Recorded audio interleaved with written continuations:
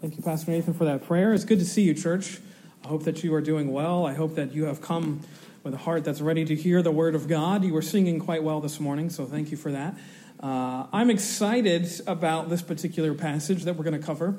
I'm going to do something a little bit daring. We're going to be covering the rest of chapter 8, chapter 9, and chapter 10. And the reason for that is this chunk of history that I want to focus on is a crucial chunk of history. And it's, I would say also, too, it's one of the most challenging narratives that I've studied in quite a while. And yes, that even includes a couple of weeks ago where we saw about how these people were eating their own children. This one's a little bit more challenging than that, only because, yes, I know some people were snickering because that was a funny chapter to cover in some ways. It's not every day that you hear about people eating each other on Sunday morning, but that's what you get at Stonington, I guess. I don't know. No, not really. But this one is somewhat similar. I don't mean to focus on so many quote-unquote rated R passages, but that's really what we're about to get into.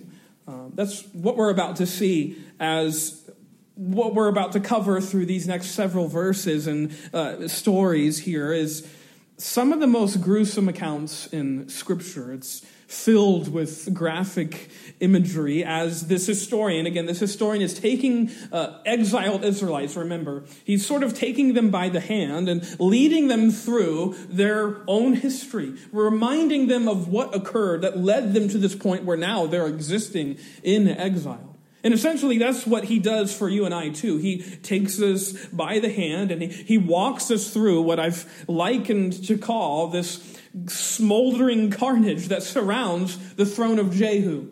We just read, as Pastor Nathan did, the first 10 verses of chapter 9, which is his anointing by one of these prophets that studies under Elisha. And yes, this King Jehu, as he will be known, is a king who does a lot of questionable things, as we're going to get into. Some troubling things, some disturbing things. Things that rightly should make the skin on the back of our necks sort of stand up. That sort of stuff. And yet, jump with me all the way to the end of chapter 10, because he carries out all of these pretty violent scenes. And then notice what God says.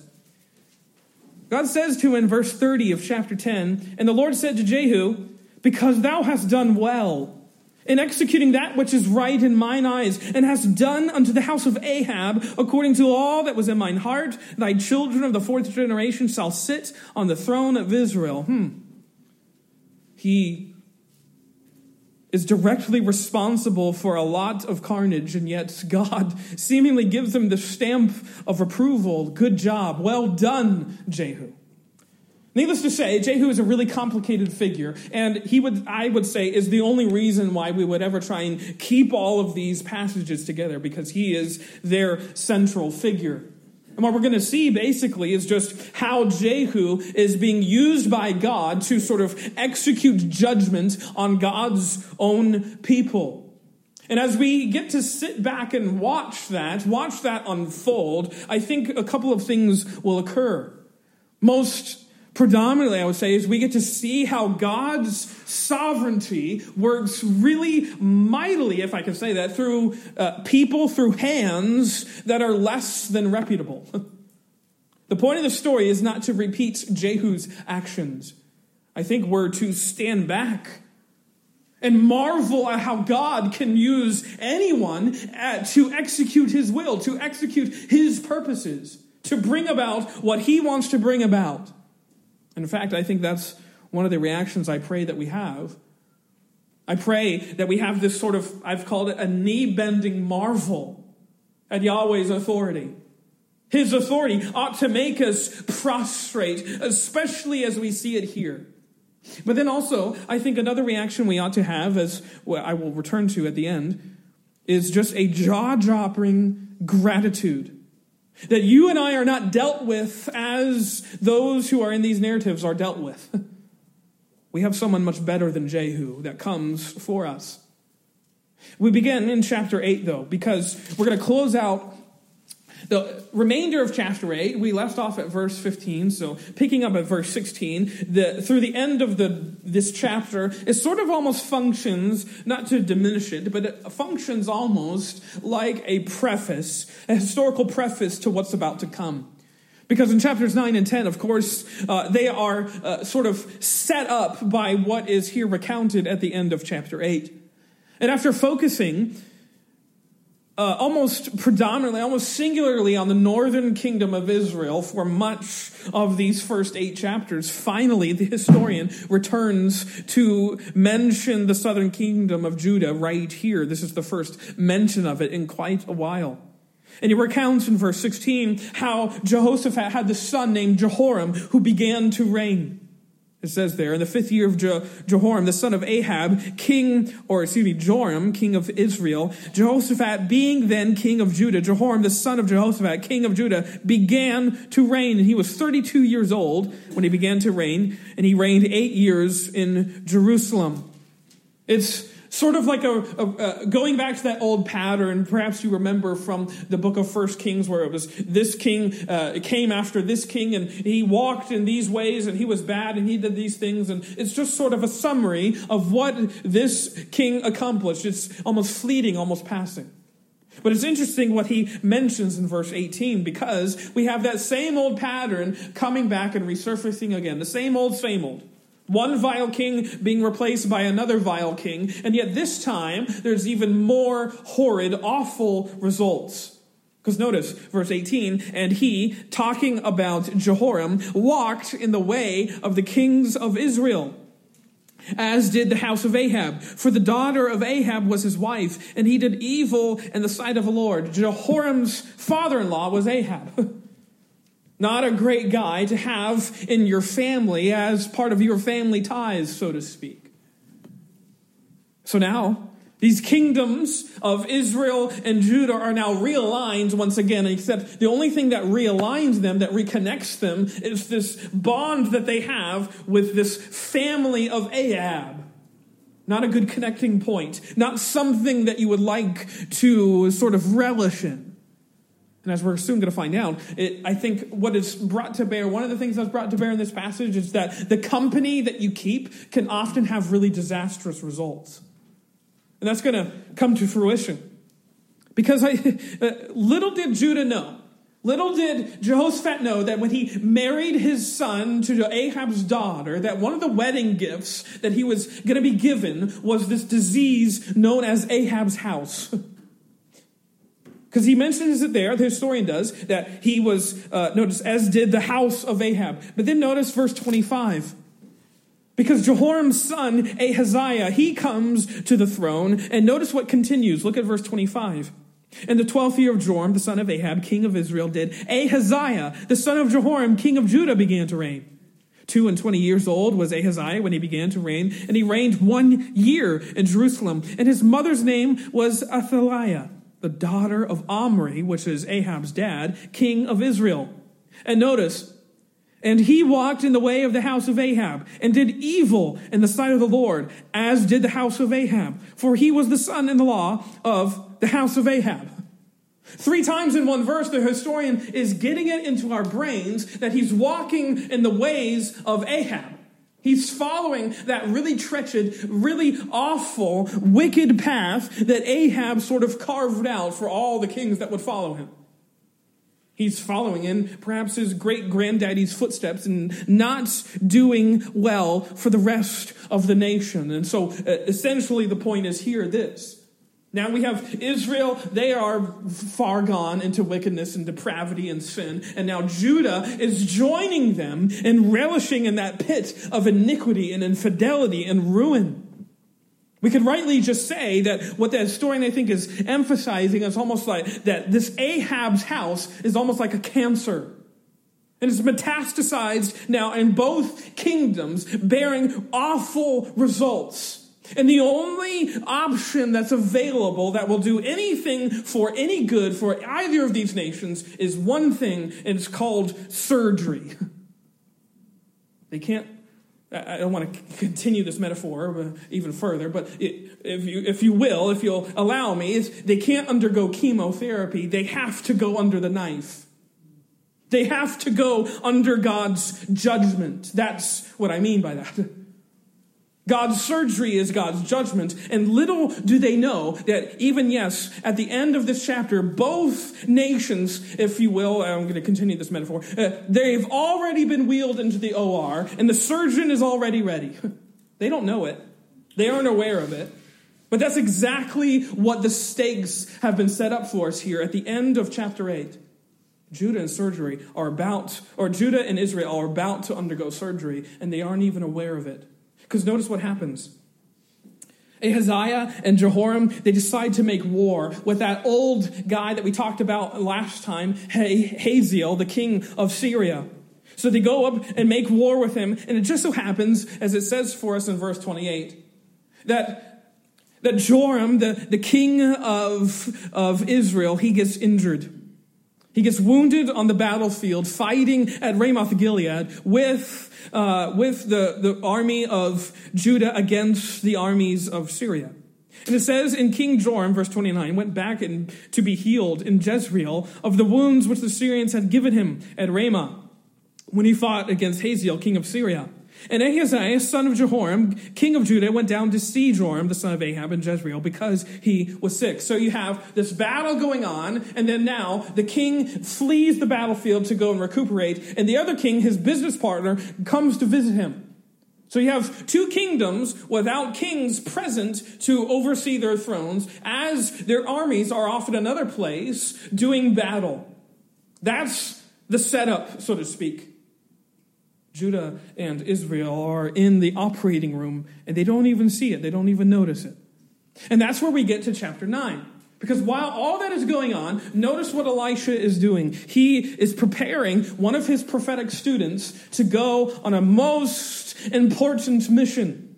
Again, verse 1. And Elisha the prophet called one of the children of the prophets and said unto him, Gird up thy loins, and take this box of oil in thy hand, and go to Ramoth Gilead. And when thou comest thither, look out where Jehu, the son of Jehoshaphat, the son of Nimshi, and go in and make him arise up from among his brethren, and carry him to an inner chamber. And then take the box of oil and pour it on his head and say, Thus saith the Lord, I have anointed thee king over Israel. Then open the door and flee and tarry not.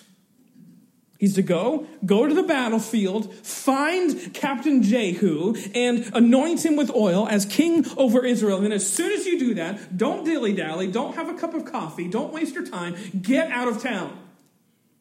And that's the reason why we know that this is somewhat, we could say, risky business. Because he says, get out of there. Hightail it out of there, because you will be a marked man after this. Essentially, what Elisha has just commissioned this young prophet to do is to divinely sanction an overthrow of the Israelite throne. It's divinely sanctioned sort of insurrection. Because there's still a king alive. And he says, I want you to go and anoint this guy king.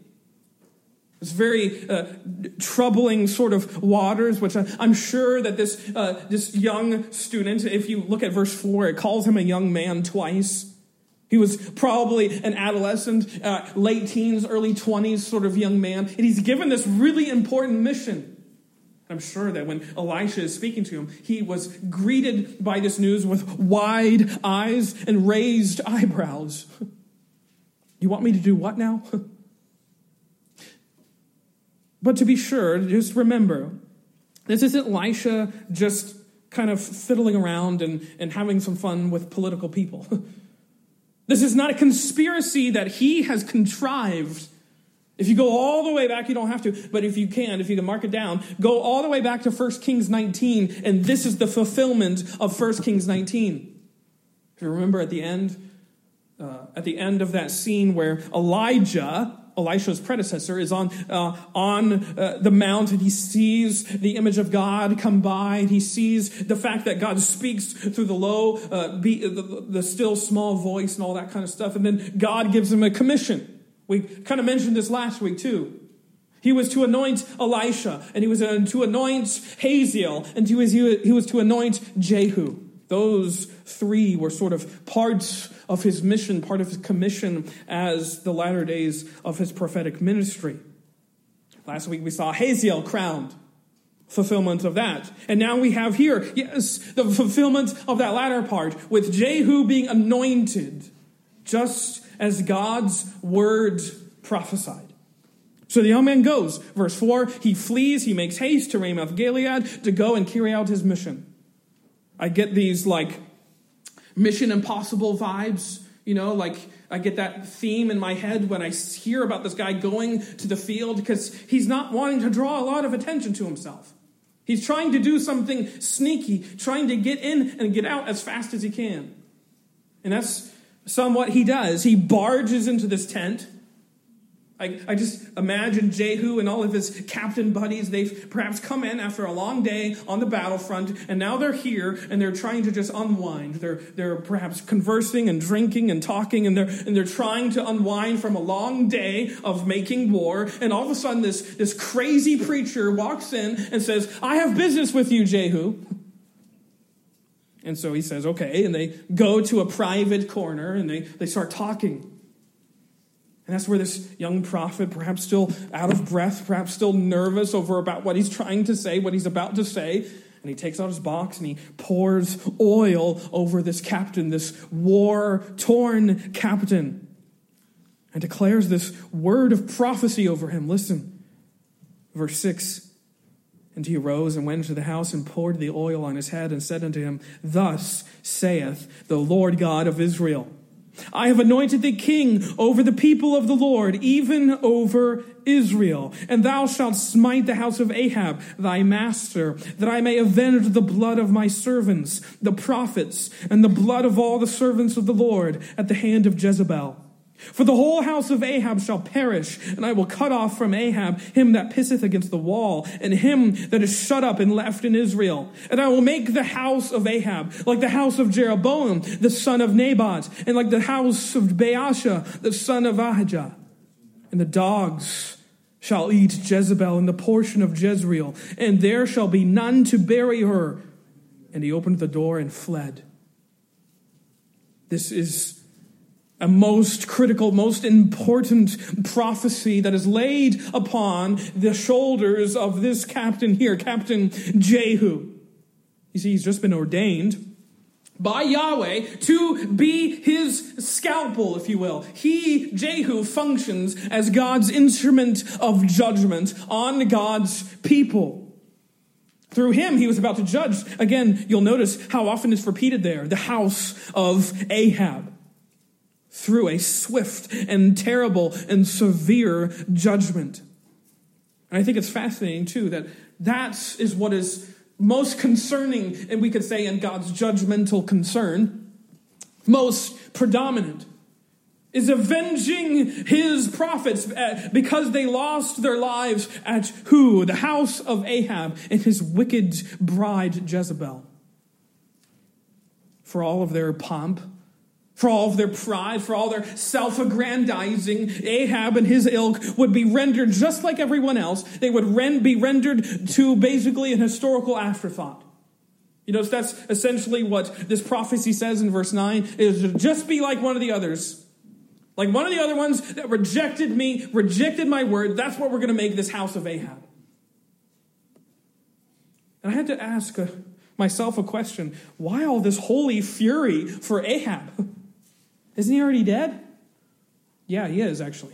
He died in 1 Kings chapter 22.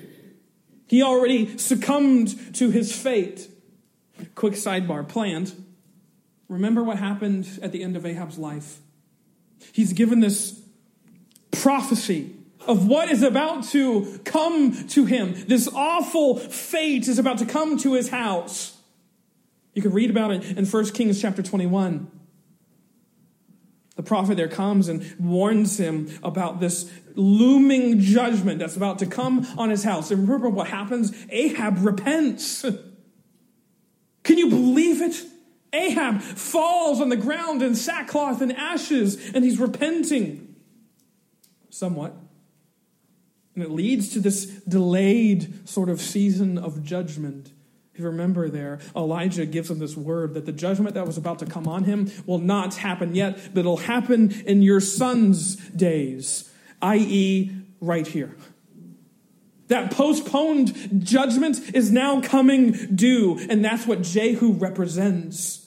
He's a figure, yes, of judgment, of, yes, we could say holy righteousness, working through some, as we're about to see, some very curious means. So he's anointed, standing in that tent. And the young prophet scurries out. He hightails it out of Ramoth Gilead, perhaps to go back to where Elisha was. And Jehu returns. He tries to sit down with his comrades. And they begin just peppering him with questions. It says in verse 11, then Jehu came forth to the servants of his Lord, and one said to him, is all well? Wherefore came this mad fellow to thee? And he said unto them, ye know the man and his communication. Jehu tries to just brush it off. You know what those crazy preachers of Yahweh are like? They're all crazy. He just came in and was just saying crazy words. He's a mad fellow. You know what those preachers are like? But his friends aren't really buying it. They can see that he's being cagey. He's not being truthful. So essentially they tell him, it's false what you're telling us. Give us the scoop. Verse 12, and they said, it is false. Tell us now. And he said, thus, and thus spake he to me, saying, thus saith the Lord, I have anointed thee king over Israel. Perhaps he couldn't get all the oil out of his hair. He just had oil poured all over him. He couldn't wipe it all out. Or perhaps he was just so excited at the last part of that prophecy over the idea that he's going to be king. So he's out there gleaming. Wouldn't you? I mean, you know how when someone says something to you and you only hear the one part, but you don't hear all the others?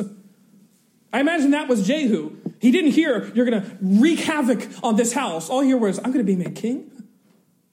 And that was the words. I'm conjecturing, but I imagine if I know the human heart, that's what he heard. Because he comes out and he can't really hide the fact that what has just happened. He is now anointed king.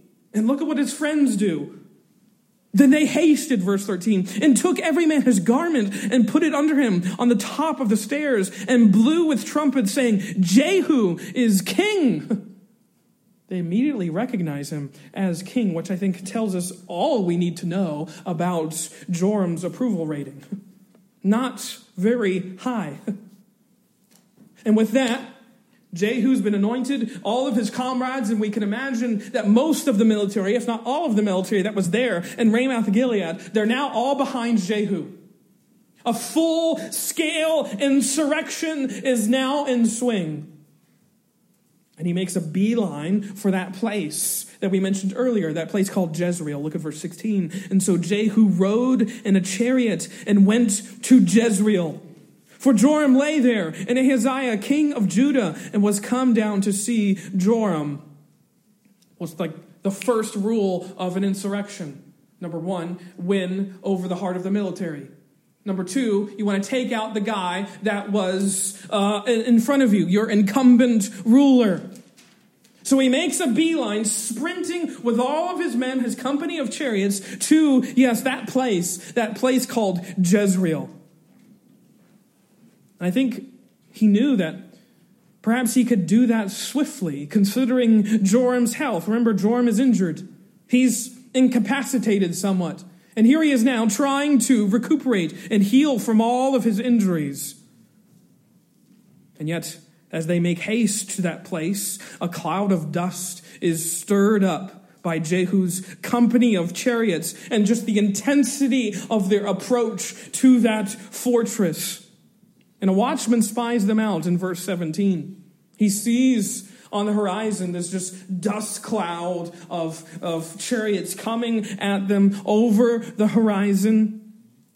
And eventually they decide to send out messengers. They're trying to send out messengers to see if is Jehu coming with peaceful intentions or with nefarious intentions. Does he come as a friend or as a foe? But both of those messengers don't come back, which I would take a pretty good sign as to what was about to occur. But Joram, he doesn't see it that way. He eventually decks himself out, gets in his chariot, and yes, the king himself, injured, perhaps still grieving, still wounded King Joram, is now riding out to meet Jehu himself. Verse 21. And Joram said, "Make ready."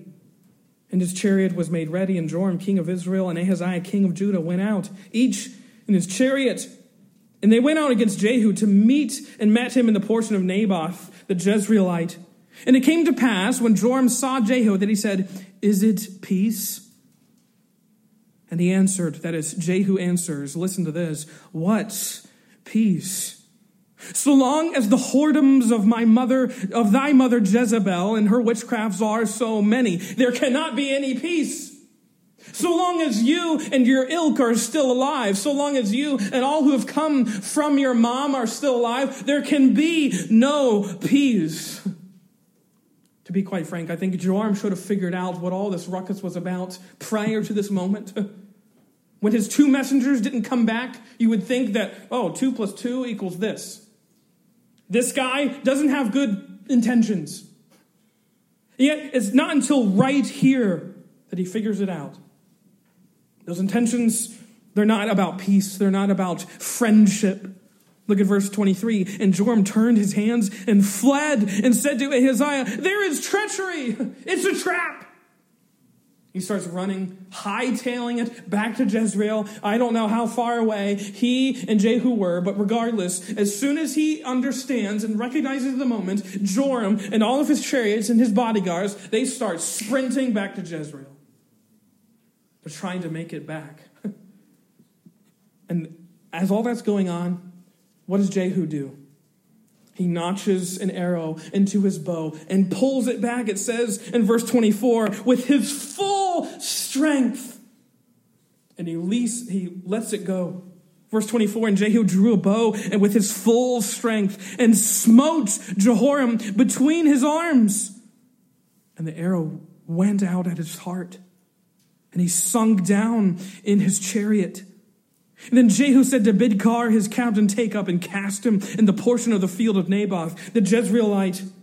For remember how that, when I and thou rode together after Ahab his father, the Lord laid this burden upon him. Surely I have seen yesterday the blood of Naboth, and the blood of his sons, and the Lord and I will requite this in this plat, saith the Lord.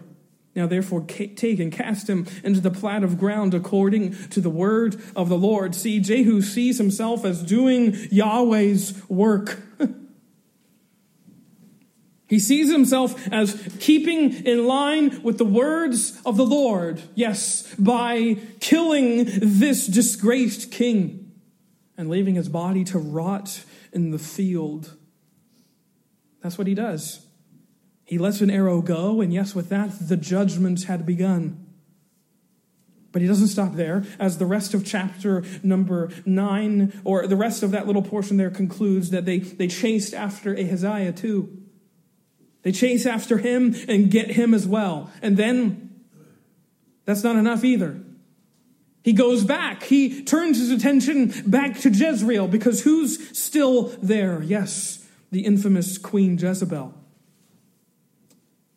This is just, again, conjecture, but I imagine that when the news of Jehu's uprising was spreading and it finally reached all the way back to the ears of Jezebel, I wonder, and I have to imagine, that it didn't take long for her to just resign to her fate. There was no derailing. There was no sort of stopping or thwarting what Jehu had started. It was a full insurrection. He had all of this army power behind him. There's no stopping it now. And such is why we get verse number 30, which is such an interesting verse. And when Jehu was come to Jezreel, Jezebel heard of it, and she painted her face and tired her head and looked out at a window. She does her makeup and does her hair. That's what that means. She's getting all dolled up, perhaps her last gasp of pride, as she faces her fate. That's what she's doing. And she gives this smart aleck remark to Jehu when he walks through the door. And yet when he arrives, advocates of his cause come out of the woodwork, so to speak. Verse number 33. And he said, throw her down. So they, the followers of Jehu, threw her down, and some of her blood was sprinkled on the wall and on the horses, and he trode her underfoot.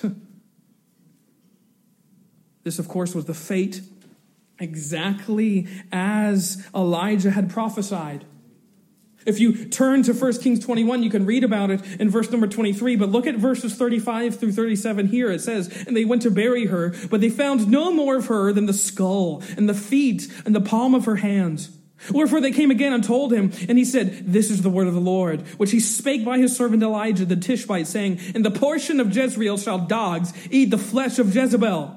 And the carcass of Jezebel shall be as dung upon the face of the field in the portion of Jezreel, so that they shall not say, this is Jezebel. She's unrecognizable. That's how swift and severe this judgment comes upon her at the hands of Jehu. Yes, now she is an unrecognizable corpse in that field.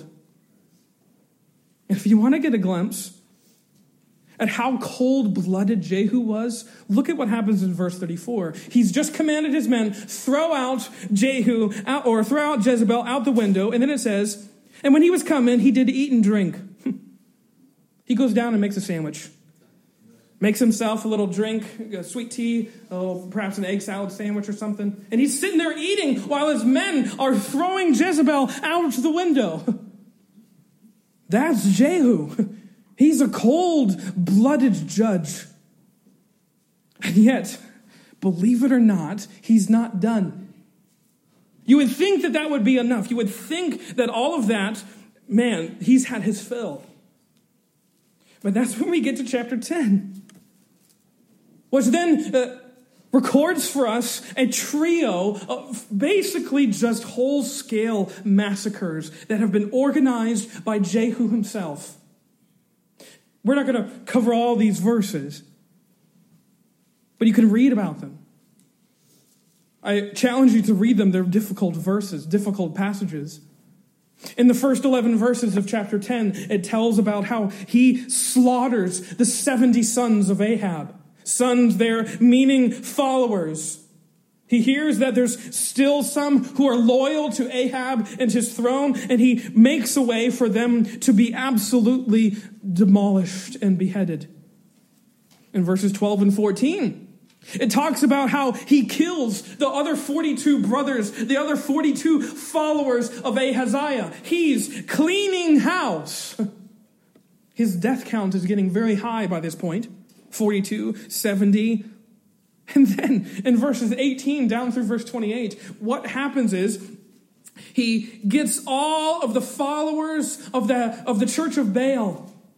He gets them together through this, yes, very duplicitous, very deceitful scheme. He basically makes it appear as if he's going to make Baal the new religion of the realm. He appears very trustworthy. We're going to honor Baal. I only want Baal people here in the congregation. Oh, and by the way, if you follow Baal, make sure you get one of our special jackets. A very special red jacket with a target on the back. Don't worry about that. Just come in and wear it. Make sure you wear it and sit near the front. And then what does he do? He locks the doors and has his men ambush all of the followers of Baal. Because they had special vestments on. He planned it all, Jehu did. He didn't want any followers of Yahweh there. If you follow Jehovah, don't come. This is only for Baal people. And he slaughters them. He ambushes them. This is Jehu. The story in verse, it just, as I was reading, it popped back into my head. The story at the beginning is likely one of the more darker stories, even darker than that, if you can imagine. This ambush at a church service. In verses 1 through 11 of chapter 10, what does he do? He sends this letter to the people. I'll try and summarize it, not read the whole thing. He sends this letter to the people that are watching over these 70 sons, these 70 followers of Ahab. And he threatens them, come out and fight me. And they're not interested in doing that. So then he sends them another letter. Okay, on such and such a time, I want you to go out and chop off the heads of all of the 70 sons. And then I want you to mail their heads to me, postmark Jezreel. So they do that. These followers, they chop off all the heads of these 70 sons and they mail the heads to him at Jezreel. And then what does he do? He stacks them in 2 stacks, and he uses them as an object lesson to speak to the people. This is Jehu. I don't mean to be so gory, but this is the judgment that Jehu deals. This is what he dispenses. He's merciless. In fact, look at verse 11. Notice this phrase. So Jehu slew all that remained of the house of Ahab and Jezreel, and all his great men, and his kinsfolk, and his priests, until he left none remaining. Look at verse 14. And he said, take them alive. And they took them alive and slew them at the pit of the shearing house, even 40 men. Neither left he any of them. This is Jehu. His exploits are filled with graphic imagery, violence, justice, we might say. Bringing, yes, all the followers of Ahab and the followers of Baal to appalling end. And yet, verse number 30 of chapter 10. And the Lord said to Jehu, because thou hast done well. I would say one thing is that this is, I think, in one way we could say it, this is what Yahweh's judgment looks like. It looks like carnage and carcasses. It's not a pretty sight, not in the slightest, which means 2 things. That when you pray for the day of the Lord, this is what you're praying for. When you're praying for God to come back, this is part of that. Judgment that looks like this. It's not a light thing to pray for the day of the Lord to come back. Because it means that his judgment comes. And when his judgment comes, those who are not part of his family, those, yes, who are not covered by the blood of the Lamb, this is the fate that awaits them, which I would say incites and ought to inspire our evangelistic heart. I don't want anyone to succumb to fates such as these. We have the good news to tell them. But what are we to make of all this? All of this bloodshed, all of this violence, all of this beheading, this rated R imagery in the book of Kings.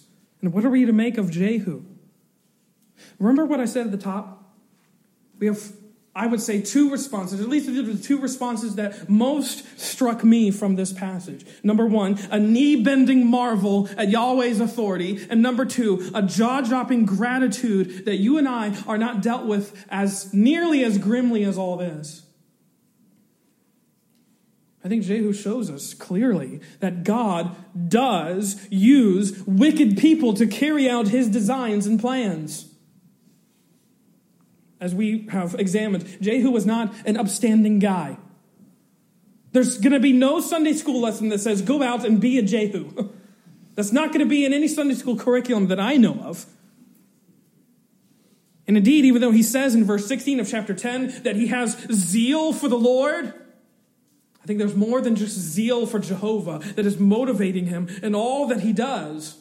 Because he accomplishes some good things, but it comes at some very bad means, through some very wicked and nefarious methods. Lying and conniving and conspiring and all that. And yet, what was God doing? He was using him authoritatively, sovereignly, as an instrument of divine judgment. And I would say that's the comforting extent of Yahweh's authority. Everything is at his disposal. He's the ruler over all things. Everything that is made up of atoms, he has control of. He has authority over. He has sovereignty over. Everything is at his disposal, which means he can use anything and everything to accomplish what he wants to accomplish. Yes, even wicked, horrible kings and nations and dictators he can use to carry out his will. That's what the prophet Isaiah says. Go with me. You got to see this verse. It's amazing.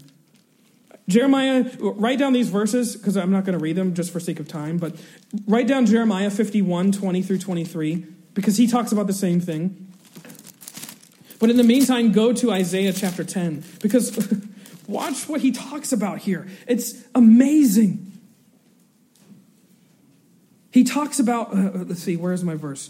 Let's see. I'll read in verse number 5. O Assyrian, the rod of mine anger and the staff in their hand is my indignation. You see what he's saying here?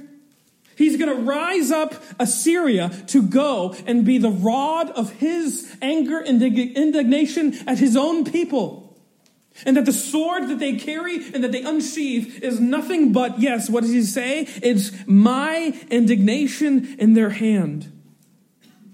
I will send him against an hypocritical nation, and against the people of my wrath will I give him a charge to take the spoil and to take the prey and to tread them down like the mire of the streets.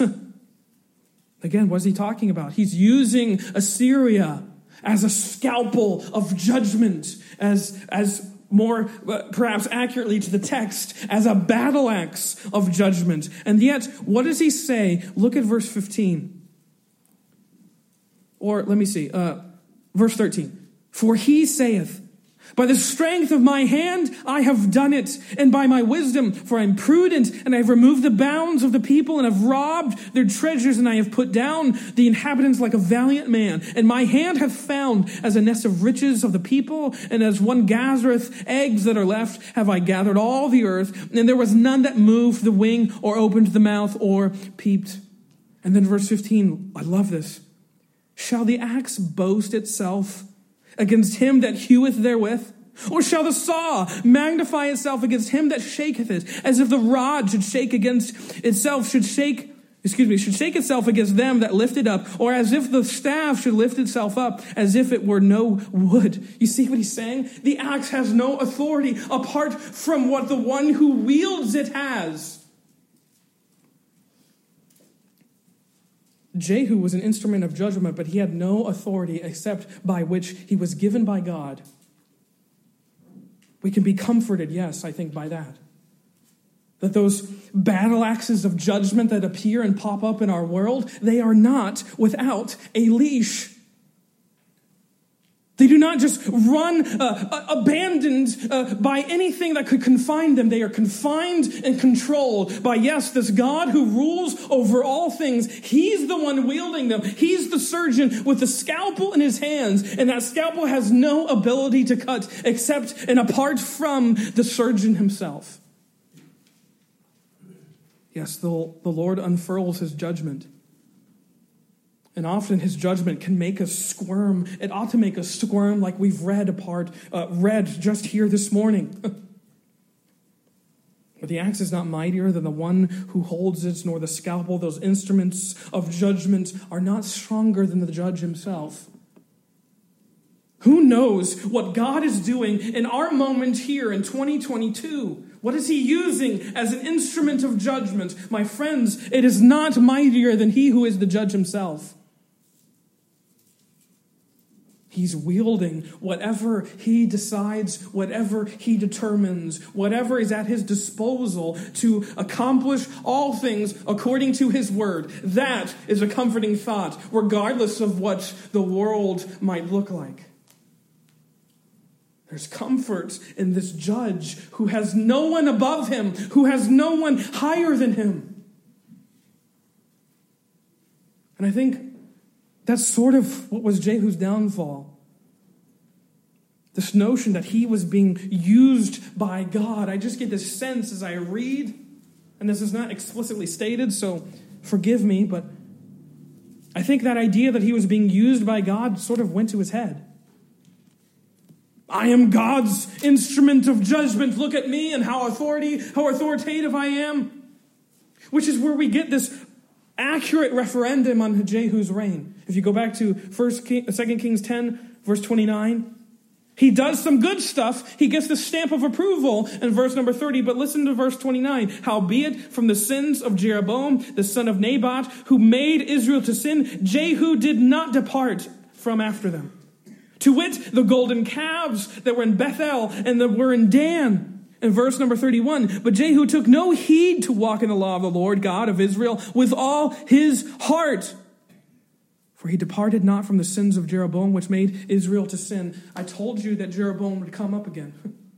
1 Kings 12, he sets up those 2 golden calves and those 2 places of worship and ruin all of the religion in that nation. And they're coming to roost again.